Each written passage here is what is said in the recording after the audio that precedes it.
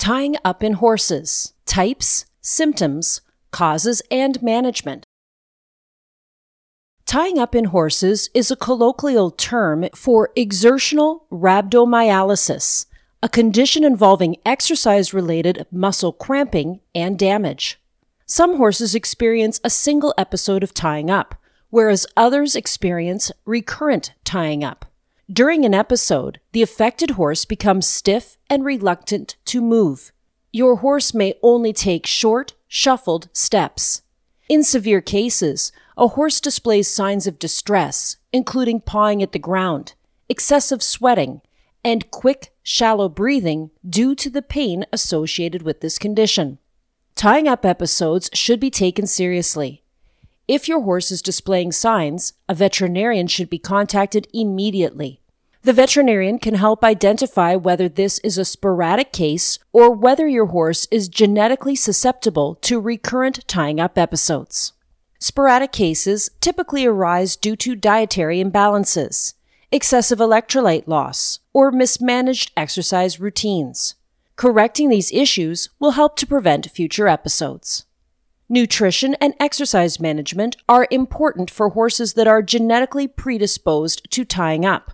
For example, horses with polysaccharide storage myopathy, PSSM, have issues with sugar storage in their muscles. They should be maintained on a low sugar and high starch diet and given regular exercise to decrease the risk of tying up. Horses with poor exercise performance may be experiencing subclinical exertional rhabdomyolysis without overt symptoms. Types of tying up. There are two main types of tying up that are seen in horses: sporadic cases and recurrent cases. Number 1, sporadic cases. Sporadic cases are not related to any underlying genetic condition, but are due to contemporaneous management or nutritional issues, which can include lack of proper conditioning, overexertion, heat exhaustion, electrolyte imbalances, vitamin and mineral imbalances. Dietary changes and adjustments to your horse's exercise routine can help decrease risk of tying up. In particular, the 3 following interventions can make a significant impact: ensuring adequate electrolyte and water intake, ensure your horse is meeting vitamin E requirements, ensure your horse is meeting selenium requirements. Avoiding long rest periods before strenuous exercise can also decrease the risk. Number 2, recurrent cases. Recurrent cases often have an underlying genetic abnormality, which affects how the muscle cells function.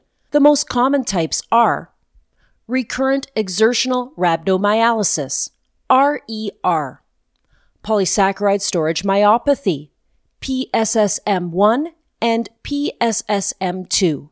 Fortunately, these horses also benefit from management practices to decrease the frequency of tying up episodes.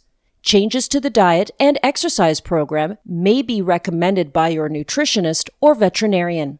If your horse has experienced a tying up episode, is genetically predisposed to the condition, or you suspect subclinical tying up, submit your horse's diet for a complementary diet analysis to identify potential risk factors and prevention strategies. Prevalence and risk factors. Recurrent exertional rhabdomyolysis. Recurrent exertional rhabdomyolysis affects 5 to 7% of racing thoroughbreds and standardbreds. In a typical racing season, up to 17% of horses might not be able to compete again due to recurrent ER. Horses are thought to be predisposed to tying up based on several risk factors. Genetics. Recurrent ER in thoroughbreds and standardbreds may have been inadvertently selected for breeding horses for faster race times. Sex. Female horses are more likely to be affected than males. Age. Young horses are more susceptible to severe episodes. Temperament.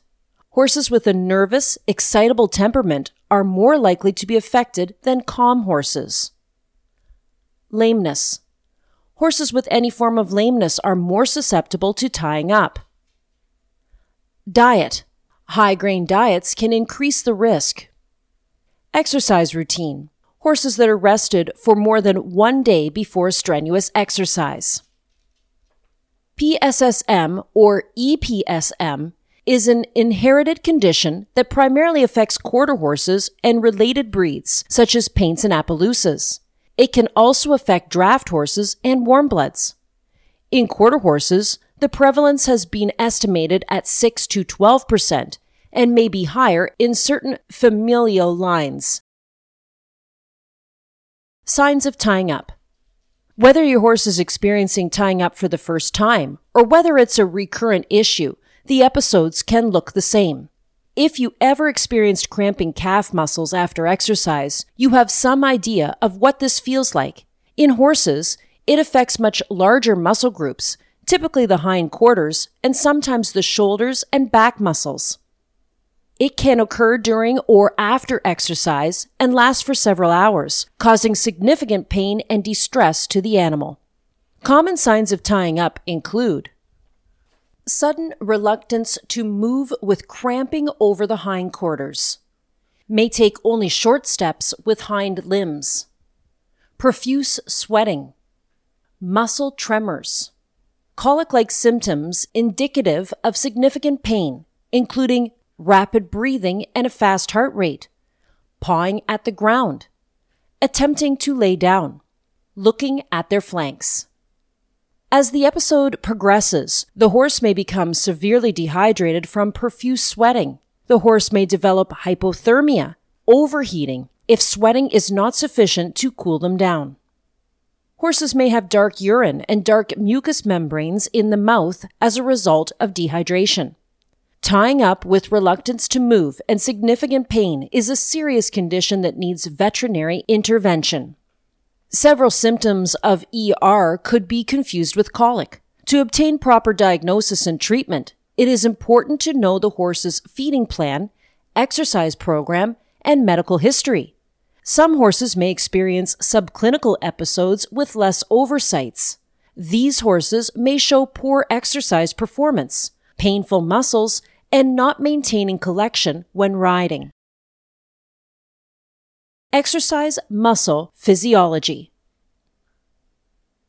In order to understand this condition, it is important to know what normal exercise muscle function looks like in the horse. Calcium is an important micromineral that functions as a regulator of muscle contraction and energy production within muscle cells. When the muscle is relaxed, calcium is stored within specific compartments in the cell called the sarcoplasmic reticulum. When the nervous system tells the muscles to contract, this calcium is released to bind the muscle fibers and cause them to contract. Calcium also stimulates energy production within the cells to support muscle contraction. In order for the muscles to relax, calcium needs to be moved back into the specialized compartments.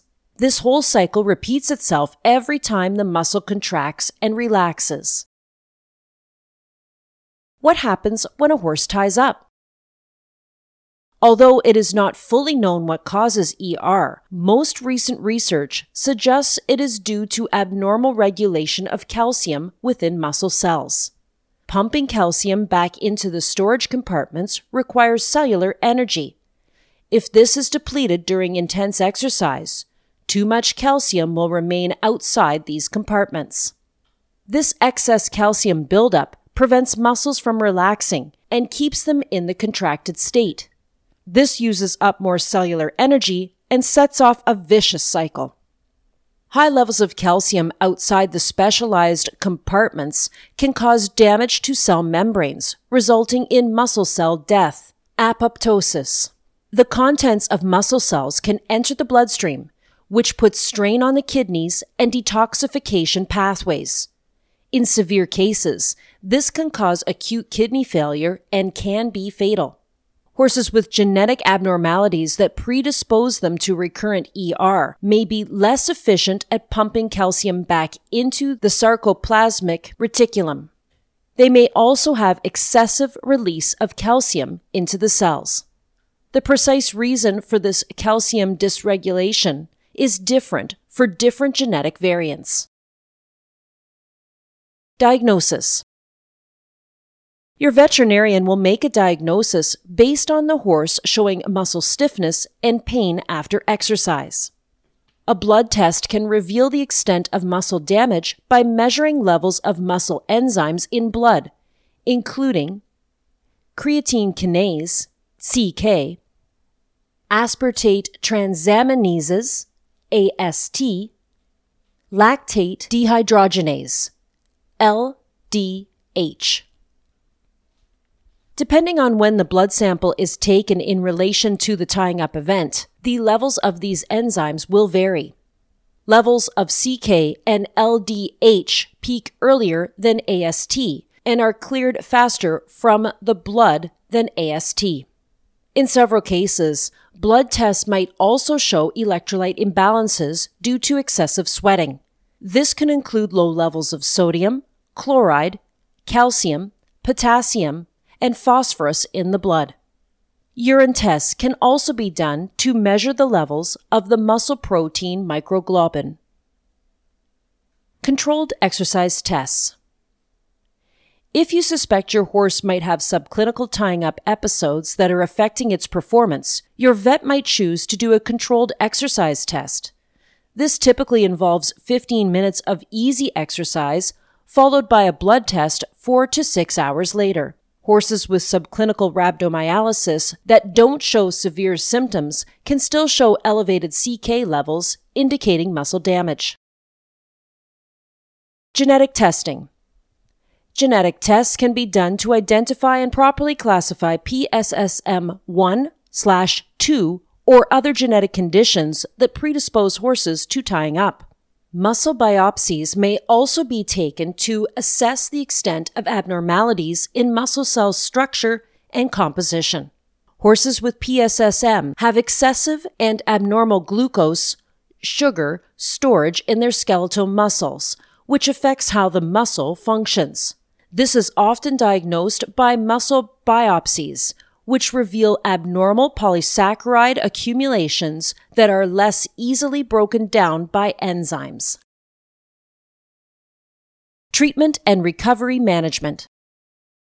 In the acute state, the veterinarian will focus on keeping your horse comfortable by cooling them down, relieving anxiety, and easing muscle pain. This usually involves treatment with injectable tranquilizers for sedation and analgesics for pain management. It is also critical to replace the fluids and electrolytes lost by excessive sweating. For horses with mild to moderate cases, free choice electrolytes and water may be sufficient, but others might require electrolyte delivery by a nasogastric tube. In severe cases, intravenous electrolyte and fluid replacement is often required. Following a tying up episode, your horse should be carefully managed as they recover. Some management strategies during the first few days include keeping the horse on stall rest for the first 24 hours, limiting turnout to small paddocks with minimal stimulation. Hand walking can be done if they are willing, but should not exceed 5 to 10 minutes at a time. Your veterinarian may decide to redo the blood test in a few days to assess whether the enzyme levels have returned to normal, at which point training can slowly resume with a consistent exercise schedule. Prevention strategies. Adopting appropriate prevention strategies will depend on the underlying cause of tying up. All horses are susceptible to sporadic cases of tying up that are not linked to genetic abnormalities. However, thoroughbred and standardbred fillies with a nervous disposition and horses with a known familial history of tying up should be carefully managed. Following some general principles can help decrease the risk of tying up and prevent future episodes. Number 1. Feed a low-starch, high-fat diet. Forage should make up the majority of any horse's diet. For exercising horses, good quality hay should be fed at a rate of at least 1.5 to 2% of their body weight. Whenever possible, additional caloric needs should be met by feeds that are low in structural carbohydrates, NSC. Ideally, less than 20% of daily calories would come from NSC, starch plus ethanol-soluble sugars.